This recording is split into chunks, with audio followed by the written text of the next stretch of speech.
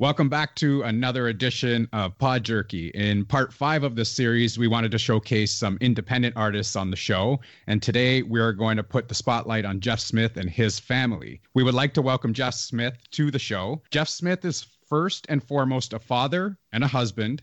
He's also a CYW, a musician, and also helps run a charity called the Sarah Elizabeth Center. Welcome to the show. Hey, how's it going? Thanks for having me. Awesome. Great to have you on. So as we mentioned in previous episodes, you actually wrote both the intro and the outro to our podcast. So we want to say thank you for that. No worries. Yeah, it was fun. I had a lot of fun doing it. And how did you come up with, I guess, the idea of putting that together? I know you had asked us, what kind of genre do you want? Do you want rock? Do you want hip hop kind of thing? How did you mash that up together to come up with the sound for it? You know what? Just pretty much based on the genre. I'm more of like a rocker myself. That would be my forte, which is cool because you guys ended up going with that one anyways. But yeah, I don't know. I guess I have my own process. I kind of see what the client's about and what the podcast is about, you know, the type of person they are, the whole name, which I love, Pod Jerky. That's like probably one of the best podcast names ever, Pod Jerky. I love it. It was funny because we had so many names picked out, but you go over certain things and you look it up and everything's taken. Yeah. And this is a name that we landed on probably after like 50 names. So it was like crazy. Yeah. It's perfect. I like it. And I don't know, it just kind of came up. I was like, this needs a cool riff. This needs a kind of cool guitar riff at it. And I just kind of went with that. I showed it to the co-host of the show and he instantly said, yep, we're doing that one right away. That was actually really good. It was like first try and it was great. Thank you again for that. No problem. We'll start off with, I guess, the music portion of this. And we used to go to the same elementary school and we went to the same church. I always knew that you were musically inclined because you used to play at our church. Now, we had an organist that used to play there as well. And I don't know if she still does because Tammy, I'm not in that area. Yeah, she's still there. So how did it come about that you got involved with doing the Mass in the Basement there where Tammy was playing as well? So I can't remember his last name, but I remember his name was Patrick. And he was new to the community and new to the neighborhood. He was a musician as well. He was a singer. And I think at the time, Tammy didn't want to take on all the masses. She just wanted to do the later one, like 10 and on. So there was this opening for the 9:15 mass. And I remember this guy, Patrick, he wanted to take it on, but he needed other musicians. So they kind of put it out there during one of the masses. And I just kind of said, okay, that'd be cool. I wouldn't mind. I'd come to this mass anyways. So might as well participate it where I can. And it kind of went from there. I still remember it was almost, and I think we talked about this already, is the first time you did, I believe it was We Are One Body. Yeah. You did that after communion. And I think because it was your first time doing that mass, you almost got a standing ovation during the mass. People were really impressed with your talent. I remember that's still one of my favorite songs. It was one of the theme songs for the World Youth Days. Yeah, and I just kind of fell in love with it. And then I got to play it during communion. I remember that. There was a couple of times I got to sing that song. But yeah, that's cool. Yeah, I think everybody actually looked forward to that song after communion because it was a different change from the organ player, right? It was, you were on there with your guitar and it was a different sound than having the traditional organ player at a mass, right? Yeah. And the other thing, I wasn't used to so many people actually staying and then actually listening to me sing. It's usually in the bars, it's a different scene, we got 10 people there and then 5 people left. And then the only 5 that are there are your family left watching. So. Yeah. But I mean, it was really good. It was really good to have a different sound there and somebody that could actually sing and sounded good and all that, right? So, yeah. And I started actually following you on SoundCloud before I even touched base with you because I knew you had a music background and I always love music. I love listening to music. I love listening to new artists. I love, everything about music. Yeah. And I started listening to some of the covers that you did and ended up showing them to some of my friends. And they were actually more impressed with your cover than they were the original song. How did you get started just doing the covers? Was it more like, did you get a lot of requests for them or was it just something that you decided to cover on your own? So being part of a band growing up, basically it was always me and my brother Phil playing together in bands and stuff. But the thing was I guess you could say covers, I guess the way we started doing covers was because that's where the gigs were and that's where the paying gigs were. So a lot of when we're doing original stuff, usually they just end up paying you in beer. You're lucky if you get your expenses covered. So covers was doing cover gigs was kind of where the money was, and where a lot of the bookings were in covers. So we started doing that. And then I guess with the whole YouTube thing taking off at the time growing up, and then the whole social media thing exploding, it was a good platform to get engaged with fans and to get people to subscribe. So that's pretty much why we started doing covers, was one, because they were paying gigs, and then two, to engage people in our social media and on YouTube. But like you said, with the whole cover aspect, I do like that. I like taking covers, but then if I'm going to do a cover, somehow I like trying to make it my own, trying to say, okay, like, how can I switch it up a little bit, or how can I change it up a little bit to put myself into it a little bit more? So two of the covers like that are my favorite are Hello by Adele that you covered. And I thought you did a tremendous job on that one. And we're going to have a listen to that right now.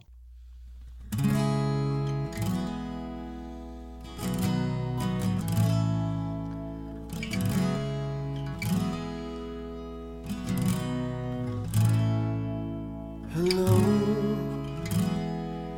it's me. I was wondering, after all these years, if you'd like to meet, to go over everything.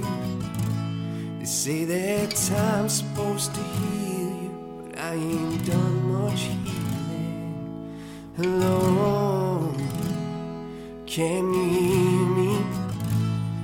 I'm in California dreaming about who we used to be when we were younger and free. I've forgotten how it felt before the world fell at our feet. There's such a difference between us and me.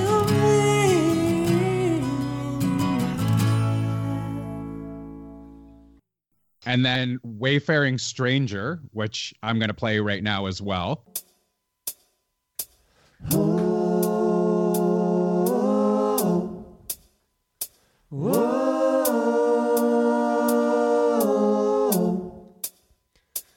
I am a poor wayfaring stranger, traveling through this world alone, and there's no sickness, soul, or danger in that bright land to which I go.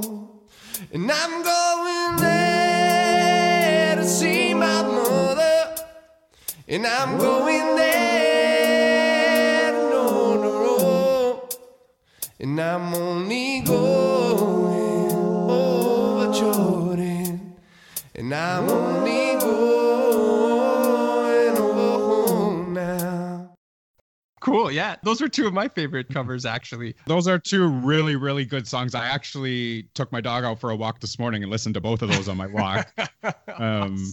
But Wayfaring Stranger, I thought you did a phenomenal job on covering that song. So basically, Ed Sheeran, his whole thing is like using a loop pedal, which they've custom made his own now. But he was using this, it was called Boss RS30. And basically, it's just a pedal that you can lay down a track, and then you hit the pedal, and then you can keep laying tracks as you go. So I thought it was kind of a cool thing to do. So basically, that whole cover was recorded on this loop pedal. So I had to do it all in one take, pretty much. But I just kept building. So I'd start with like the drum beat, and then I'd lay another track, and then another vocal track, and then a harmony. So it was more of an experiment to see if I can pull it off and do something like that. But it ended up being kind of cool. I ended up really liking that cover. Yeah, it's a really good cover of that song. It's, I think that's probably my favorite of yours. I mean, you belong to a band that was actually with your family called the Fairchild Brothers. Yeah. And how many of you were in that group? So there was 4 of us in that group, 4 of myself and then my 3 other brothers. But I actually come from a huge family. We're all musically inclined. But I kind of laugh because I'm like, why couldn't we all be like engineers or doctors? We have to go into the arts, the stuff that's the hardest to make money and a career out of, right?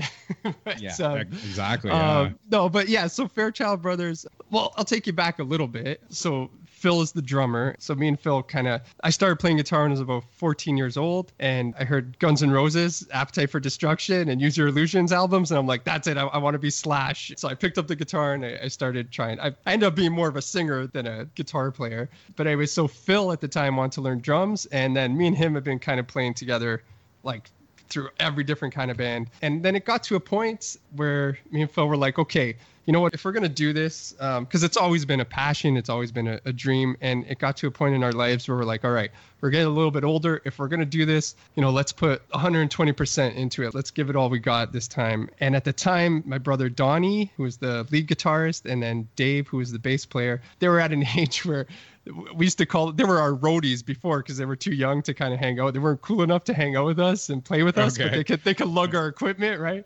But they got to an age where they were pretty good. They had honed their skills. And we said, okay, let's give this a shot. Maybe we have something here. Like, you know, we all get along, we play music together, and maybe that could be a selling feature as well, that we're all siblings. And one of the things that we really appreciated about being siblings in a band was the sibling harmony. I don't know, there's just something about when you sing with siblings and the harmonies that you come out of that, like vocally, they're just beautiful. I don't know. I love something about sibling harmony. So that's pretty much how the band got started. This was like, okay, we're going to go full out and give it what we got. Yeah, and that's pretty much how the band came to be anyways. So what was the inspiration behind the music? Like the songs that you wrote, what inspired you to write those types of songs? I know you had a video actually that came out that was called I Have Your Touch, and that includes your sister as well, Marianne. Give a little sample of that right now. I have your touch. I'll lay it on the line. Feel your hand in mine. If the road we walk gets rough, I know I have your touch. When the days are dark, yeah, my nights so long, I know I'll find my peace being in your arms. And I know if life gets tough, I have your touch.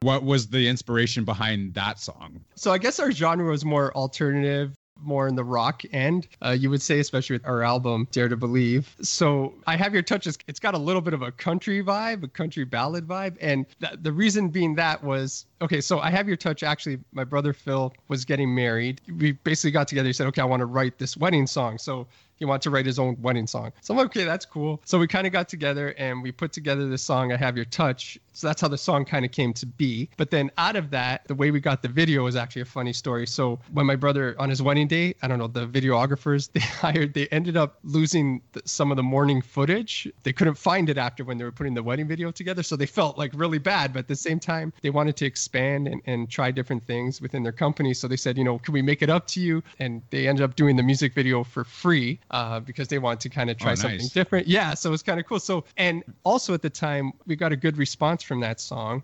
So we ended up submitting it to this international songwriting competition, and we ended up winning in the country genre, which was fun. We came in first in this international songwriting first, but under the country genre. So I thought it was kind of funny because we'd mostly done rock, and then we get this like... Right. Yeah, which was kind of funny. But now, did that pick you up more notice with your band to win that prize, or because you were in the rock genre, was it like not that much of a, I guess? So that was a little bit later on. So basically, I guess what kind of put us on the radar was so we had made the album, Dare to Believe, and we ended up doing 2 radio campaigns. And then we got a little bit of radio play on we released 2 singles off that, Dare to Believe and I'll Take You. Yeah, and those are the 2 songs that I'm going to play as well, because those are the 2 songs we were going to talk about, yeah.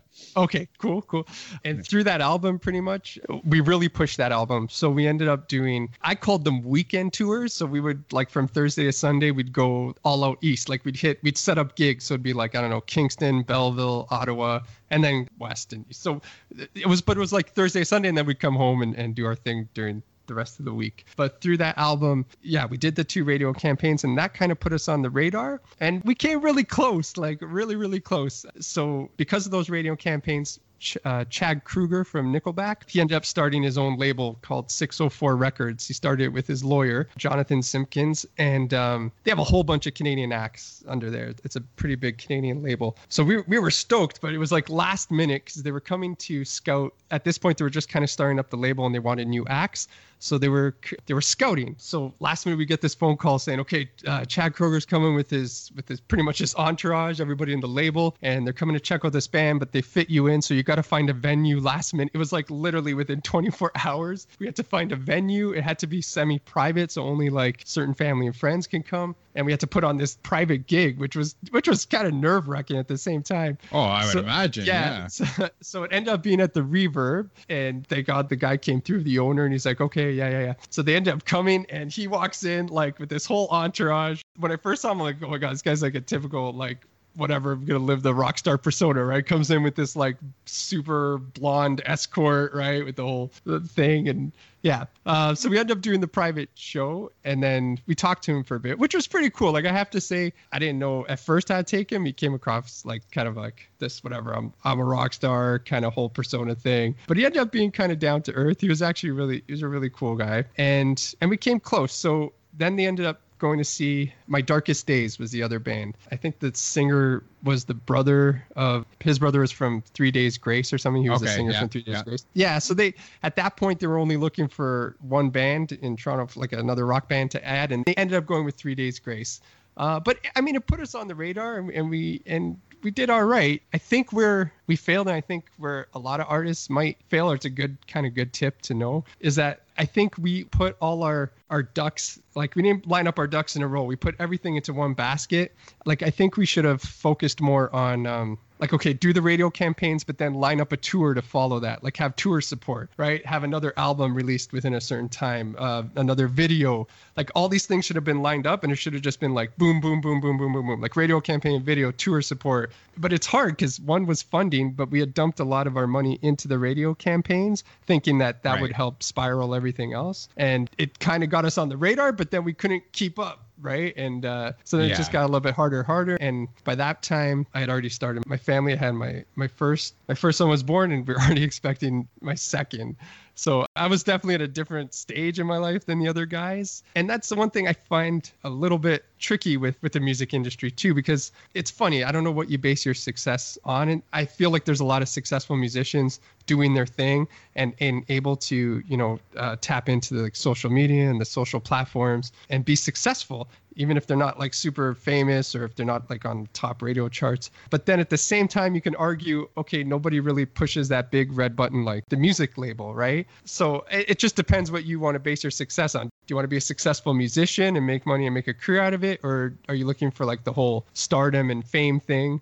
Is that where you justify success as a musician, right? And I feel like if that's what you're kind of going for, like the big time, then yeah, the record labels definitely help in making that happen. But at the same time, I feel like a lot of the record labels, they want like young guys in their 20s that can pretty much jump in a van whenever they want, eat shit, and just love it. You know what I mean? Like with no other responsibilities or ties to them, right? So I feel that it was kind of tricky for me because I had my family, I had expenses, I had bills, and etc. And the other guys weren't exactly there yet. They could have jumped in a van and eaten shit and loved it and gone wherever they had to go. Right. So we had this conversation. I've actually talked to DJ Chemo from the Rascals. I've talked to Chalk Claire. I've talked to Thrust. I've actually talked to one of the band members from Finger 11. Nice. And we did a show with them at they headlined it, but it was Beat Rocks the Block in Kitchener. It was a huge festival. We had so much fun with that. We got to open that night. Yeah. I'm a big Finger 11 fan, so I mean, I think their music's great. But when talking to them, more so the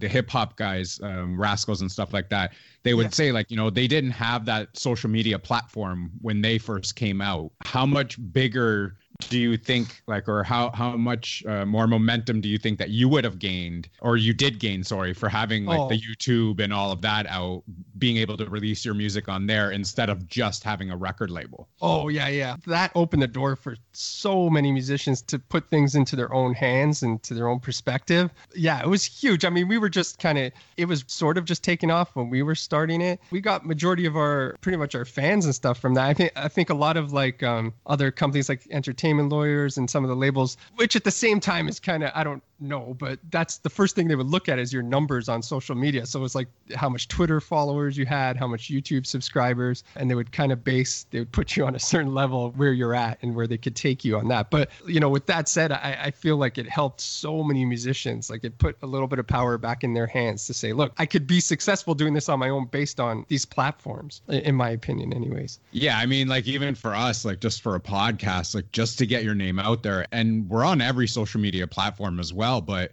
it takes time to grow that audience. Yeah. And with our market, it's oversaturated, right? So, I mean, there's lots of podcasts out there. Why do you want to listen to mine, right? So you have to come up with content that people are going to actually want to follow, want to listen to, be a fan of, and then grow your audience from there. But I mean, without the social media stuff, where would you be, right? Exactly. And I think that's a really good point too. It became saturated really fast, right? Like now what makes you stand out or makes you a little different. But I guess the other side to that is a lot of the music labels, because this opened up so many new doors for musicians, they started changing their deals. Like I remember hearing, I think it was a singer from Toto. He was saying they had gone like multi-platinum. This was before social media stuff, like platforms. They got multi-platinum, and like the label was making all the money. They were making, I think, 5,000 to 10,000 a year. But meanwhile, they're doing world tours, have gone like platinum 3 times. So it's crazy. So the label was kind of taking advantage of that, right? So they were dumping all the money in, but taking all the royalties, all the master fees, and they were just paying them like the band's whatever, some kind of salary. They could do that. They had the power. But then as soon as the platforms came in, they realized, okay, we got to kind of change up our mindset here, the way we approach it. And they started doing a lot of like 360 deals with these musicians. That was some of the deals that were discussed with us as well. But 360 was like, so basically it's full circle. So the label put some money, they support you, but at the same time they take a percentage they basically work with you. So they take a percentage from the merchandise sales, they take a percentage of the royalties, the percentage of the masters, but it's kind of divided a little bit more equally amongst the musicians and the managers and labels, etc. Okay, nice. So you guys did have 2 songs that you already had mentioned, and we're going to have a listen to Dare to Believe right now. Okay.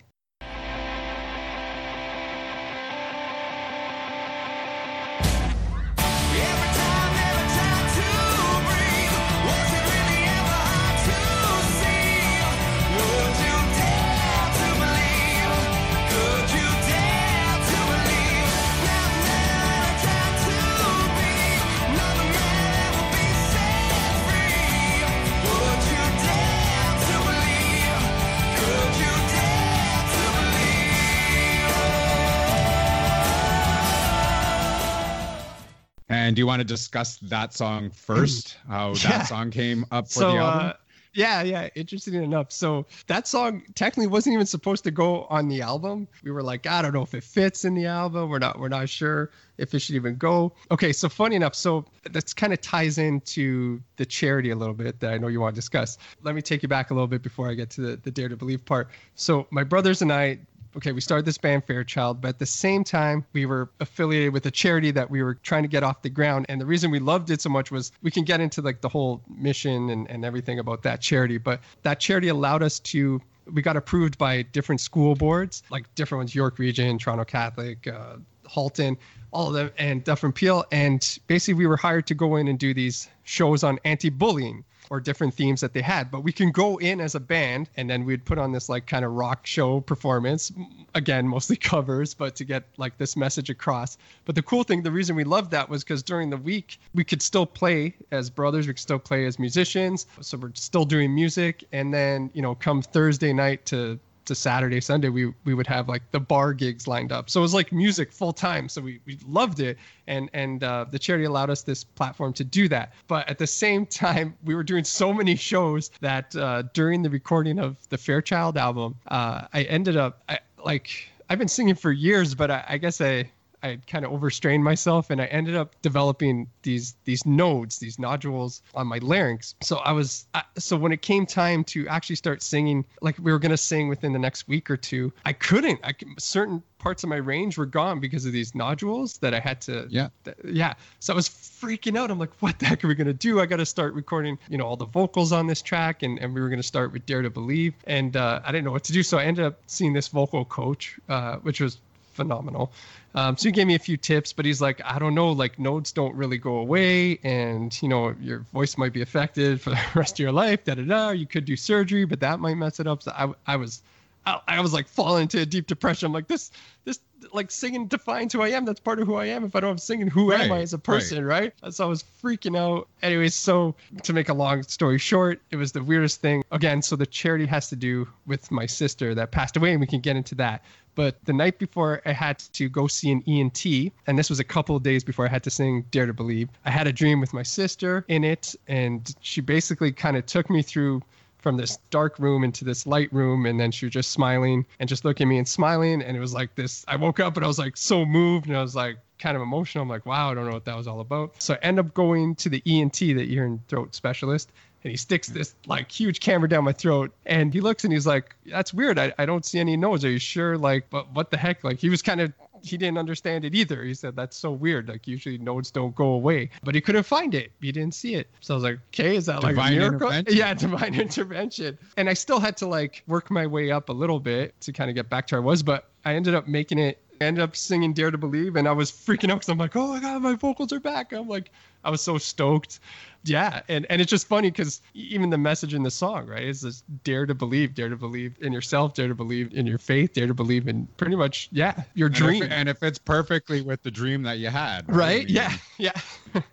Just to finish. And then, so we had ended up getting during the radio campaign, a radio promoter, but we weren't sure. We were thinking, I don't even know what song we were thinking. I think we were thinking The Long Road on the Fairchild album to be our single. And the first song he chose, we're like, okay, you decide this, like what you think the single should be. And that was the first, he's like, Dare to Believe 100%, Dare to Believe. And it's just funny because that song was not even supposed to go on the album, but ended up being our first single. Excellent song. Yeah. Excellent song. Cool. And then your other one was I'll Take You. You discussed that as well. So we'll have a quick listen to that as well.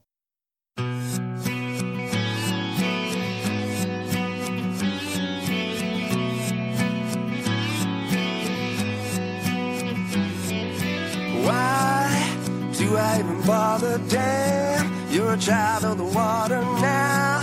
It's getting even harder. Yeah, chill. You make my body shiver. Damn, you're looking better than ever, girl. When I come, I deliver. Yeah.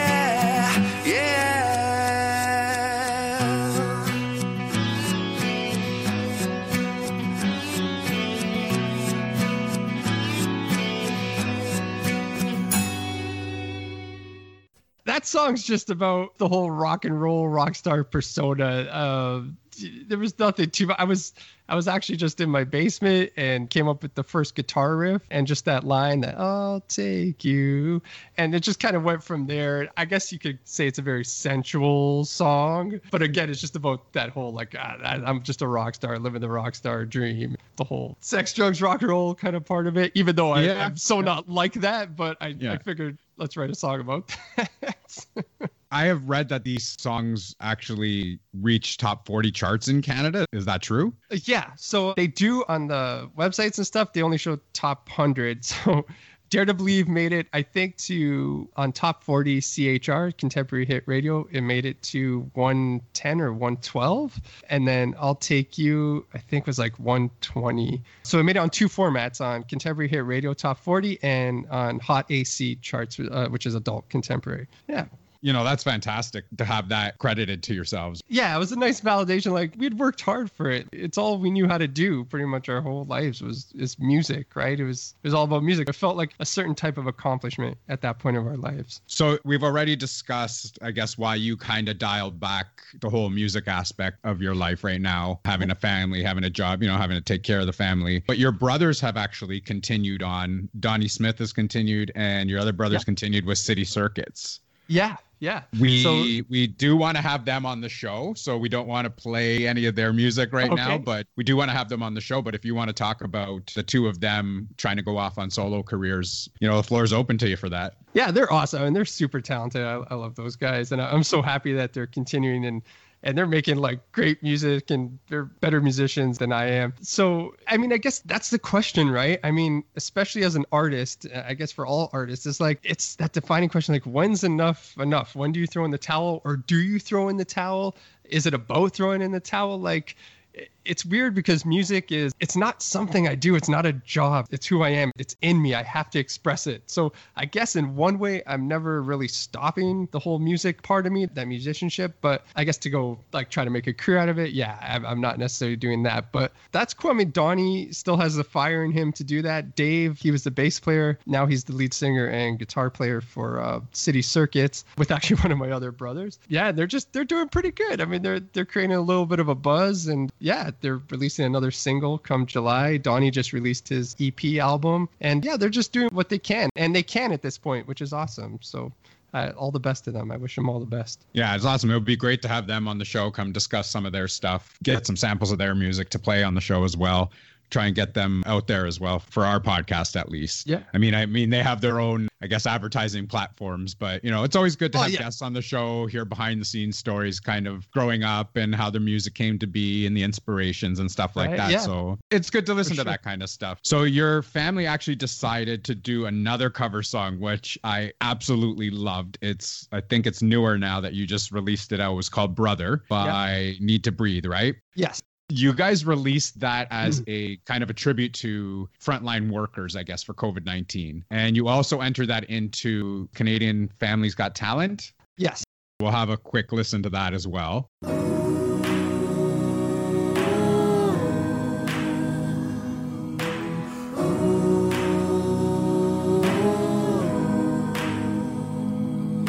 Ramblers in the wilderness, and we can't find what we need.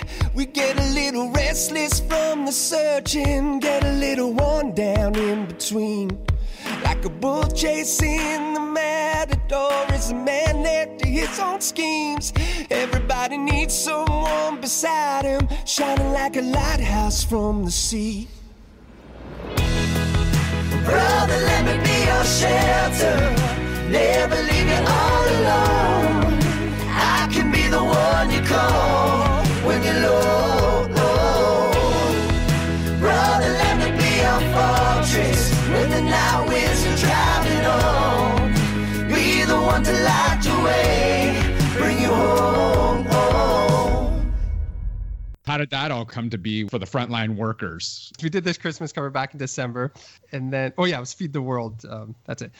Because we got such a huge response. Like, we didn't think we'd get that much of a response just singing as a family. And again, I don't know, I feel this calling to serve where I can and help where I can using the God-given talents that I got. I want to give back in some way. That's always been a part of my life and my mission work. And yeah, we just thought it was a great idea. Like, we want to do something to give back. And my brother Joe, he's the one that put the video together. He's a videographer. He kind of said, okay, like, we can do this. And he found I didn't even know about the Canadian Families Got Talent thing. That was kind of secondary to the purpose of this. Yeah. But yeah, I kind of brought up the idea. And then my brother Joe was the one that he was thinking, I actually heard this song. I think it would be great. And then he kind of he went to everybody's, house and room and filmed it and put it all together. So that was really all on him. Like, kudos to him for putting that all together and such. And we had to get it because Canadians Got Talent. It was like, it had to be in within like 2 days that we had started. So he was up for like, 24 hours just putting this whole thing together. But yeah, it was just a nice way to give back. And again, like, I love singing with my siblings and the whole sibling harmony thing. So yeah, it was just awesome.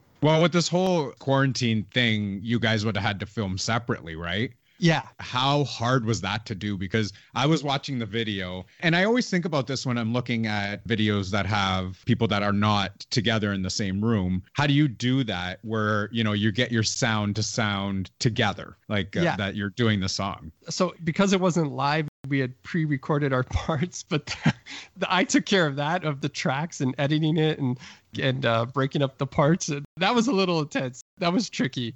I'm not going to lie, especially when like, okay, you take this line and then, I always like making sure they give me like, at least 3 or 4 good tracks so I can pick even like different syllables, different words. If they sang it better during this take than this take. So that was a little tricky. And then the video part was pretty much like, for example, I just put it through my speakers and then was singing it. And then he kind of just put it all together. If it was live, I couldn't even imagine how tricky that would be. Yeah, like this has got to be very difficult to get done when you're in separate places, right? Especially because all of us have such different personalities and work ethics. So to motivate certain family, I won't say who, but to motivate certain family members to get on board and like, okay, come on, we got to get this done. It's got to be in like 2 days. Yeah. Fantastic job on the video, the music. I mean, it's a great tribute. I actually looked up the song online with Gavin DeGraw, right? He's featured in that song as well.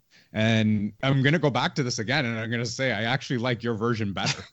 Cool. It's you guys do a really, really, really good job on it. So thank you.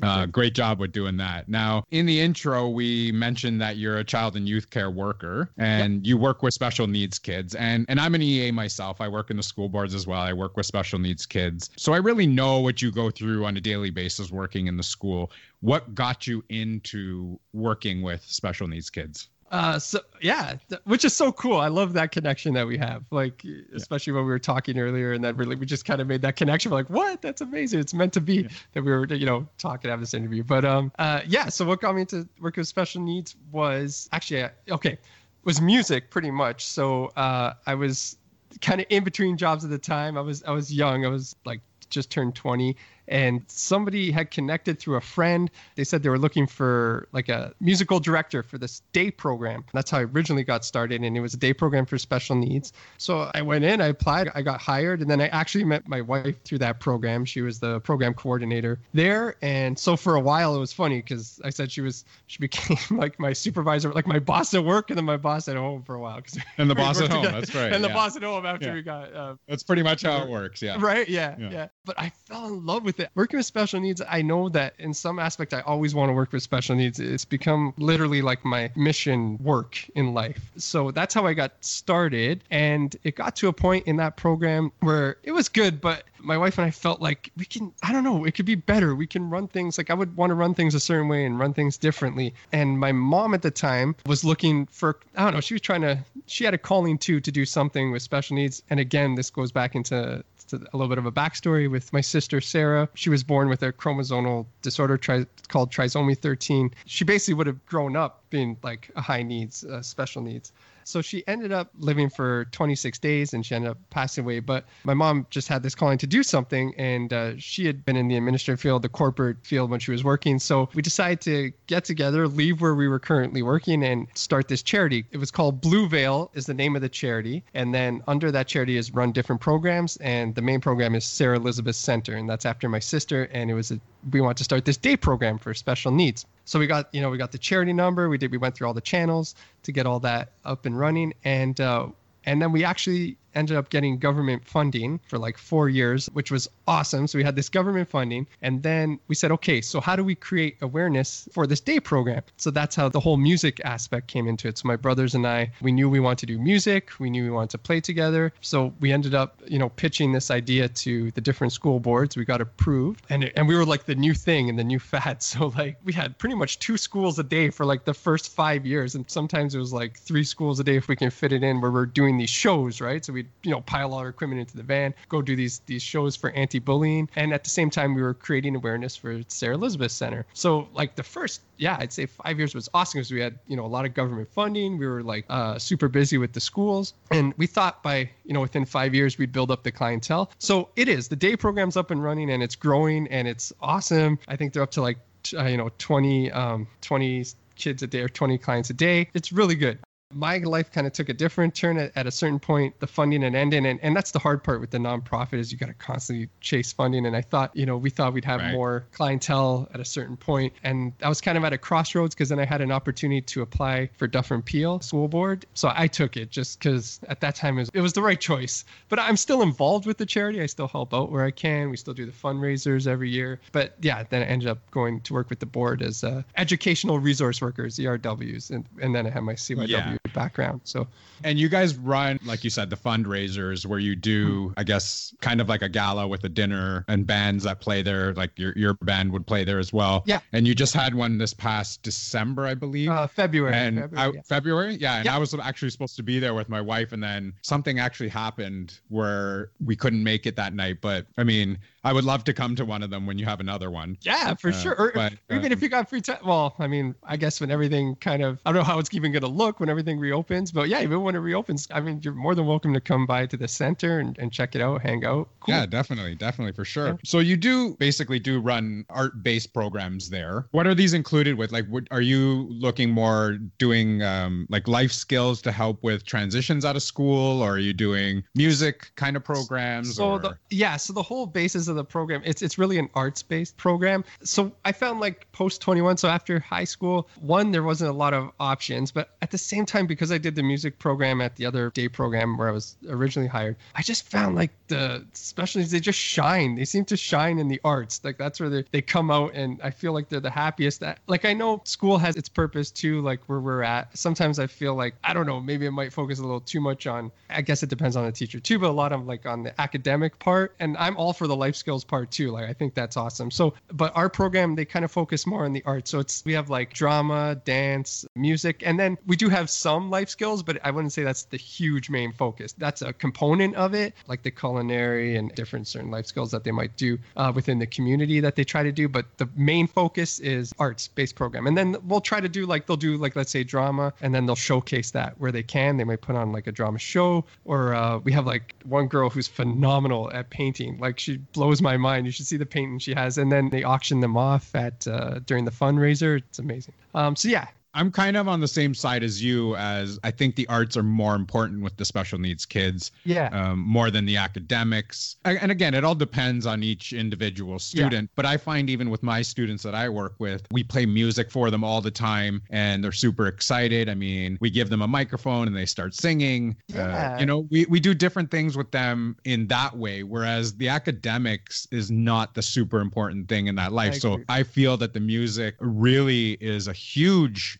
part of their life for special needs kids, and it's fantastic to see them thrive with that kind of art-based program that you guys are running. Yeah, and especially I feel like arts for music for me, I mean, it's the universal language. I mean, everyone understands music. At the same time, like I love my job, I love working with special needs. I call it my paycheck with a purpose. Yeah, I feel that's like a good one. Yeah, like I just feel like for me, I'm always asking myself, like, where am I being called to serve? Where's God calling me to serve? And I love working with special needs. I love my job because it keeps me grounded. It keeps me humble, and I get to serve them, which is just, I don't know. That's awesome. I love that. And that's the way to look at it, right? Like when I started, I never thought about working with special needs kids. It never had crossed my mind before. And a buddy of mine had said, I was at a different road, a different path with my career as well. And he's like, why don't you get into, being an EA? And I said, you know what, I'll look into it. And I started, and you know what, I wouldn't change a thing. Like I love doing my job every day. I love working with these kids. You pick up so many skills, but you learn a lot of lessons from them.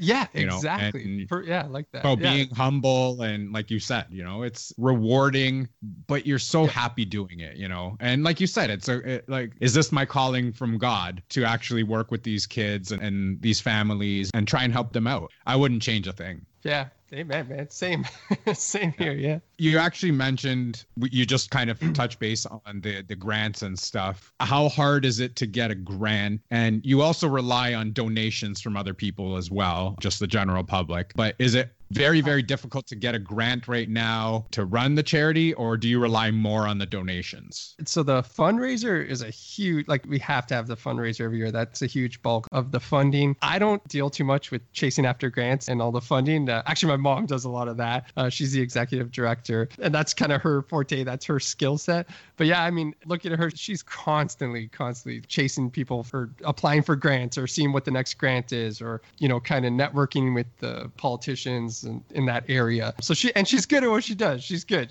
But yeah, it's a constant, you know, uphill battle to get funding, especially because it's nonprofit. And then you feel bad for the families too, because I mean, they get subsidized, they get some subsidy, they get some government funding, but it's not much. And then, you know, we have certain expenses too within the charity. So you're trying to work with the families and them too. And sometimes it's a struggle for some of the families too, some of the participants. So like, thank God for the fundraiser that we had. Thank God we had it in February, kind of holding everything over a little bit for during this quarantine and everything. Oh, yes. So sure. Yeah.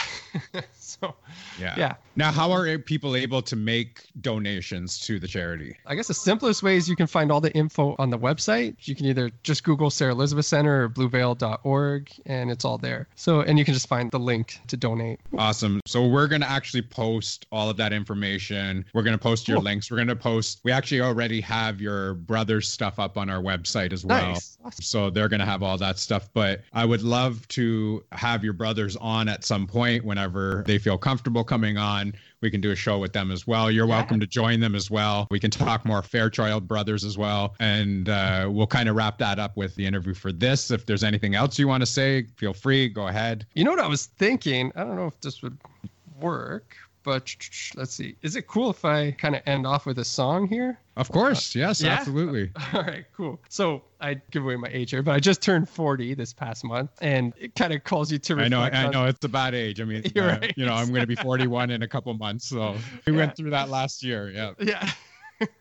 So it kind of forces you to reflect and look back. I really like, if I could walk away, you know, at the end of my life with very few regrets, then I'm happy. And I don't. Like, I love everything that happened, and I believe God had a plan, and everything kind of played out the way it had to. But, you know, as a musician, I'm still writing. I work with a good friend of mine, Jeff Edian from Studio 8, and, you know, we've tried to record a bunch of stuff and build up our catalog and publish music where we can. So I'm still I'm not actively gigging, but I'm still trying to, you know, write and record. I'm always doing something. Of course. So this song was kind of what I was talking about earlier about, you know, when is enough? When do you throw in the towel? When do you not? It's that struggle of a musician. It's that struggle of growing up and getting older and maybe feeling like, you know, the industry thinks you have nothing to offer, but you still have a lot to say. And it's all about, you know, again, do it while you can, rise up while you can. And then at the same time, don't stop fighting for what you believe in, fighting for your dreams. So this song is called Rise Up. And if you just give me a second, I will grab my guitar, add a little bit of reverb. Let's see here. Okay. And I haven't really warmed up. All right. No worries. I wasn't expecting this. This is fantastic. Okay, cool. Can you hear my guitar? Are we good? I can hear it, yeah. Okay. So this song is called Rise Up.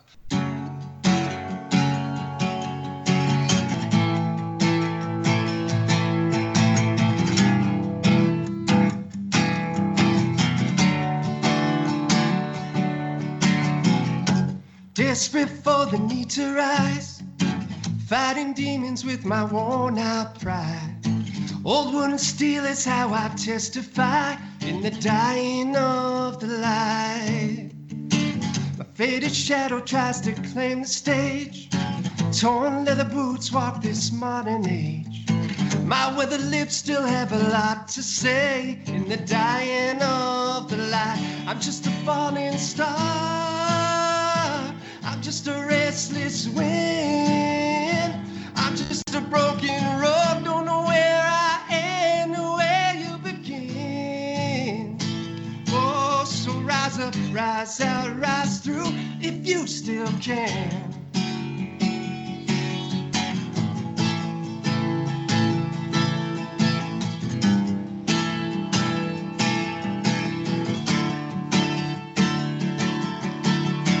There's no encore for this empty room. Tired of listening to broken speech. This picture's lonely hope seems out of reach in the dying of the light. I'm still waiting on a prayer, but my knees ain't on the ground.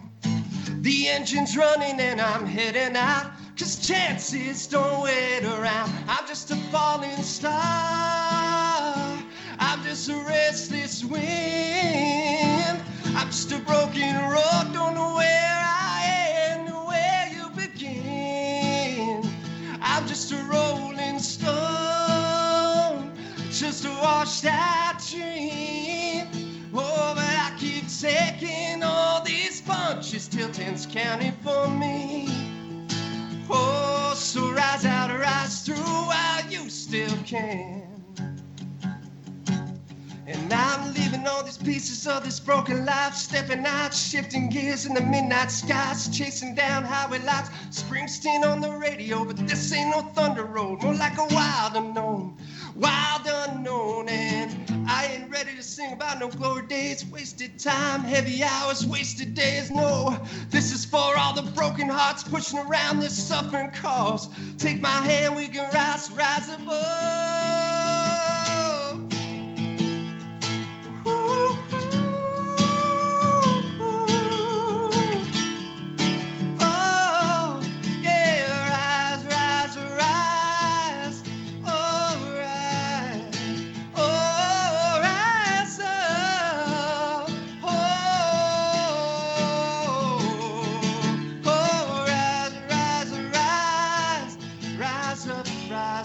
Rise through while you still can. Yeah. Put that on a CD and sell it. I'm buying it. Awesome. Yeah. Yeah, I think see, that's my genre of music. You know, that's cool. My genre of music that I listen to. So I'm actually going to cut that video out of that live performance if you don't mind. Yeah. And I'm going to post that too on our website, and I'll send it to you so that you can post it if you want. Sweet. Yeah, man. That's awesome. Thanks. Yeah. That was awesome. That was a nice surprise to kind of end off the podcast. That was great. We want to say thank you to you for actually coming on the show. You're actually only our second guest so far. Got some other guests lined up, but like I said, we do want to get your brother on. We thank you for coming on the show. That's pretty much going to wrap up this episode. So again, don't give me any surprises here, but if there's anything else that you want to say before leaving the podcast, floor is open to you. Yeah, no, I just want to thank you so much for having me as a guest. I mean, you're awesome, man. I mean, thank you. I had a blast doing this, and I wish you guys all the best of luck as well. And I'm honored to be the second guest. So yeah, thank you so much, man. Thanks. Awesome. Thank you. So we're going to end that episode right here. And as always, stay safe, be kind to each other, and we'll see you later. Here we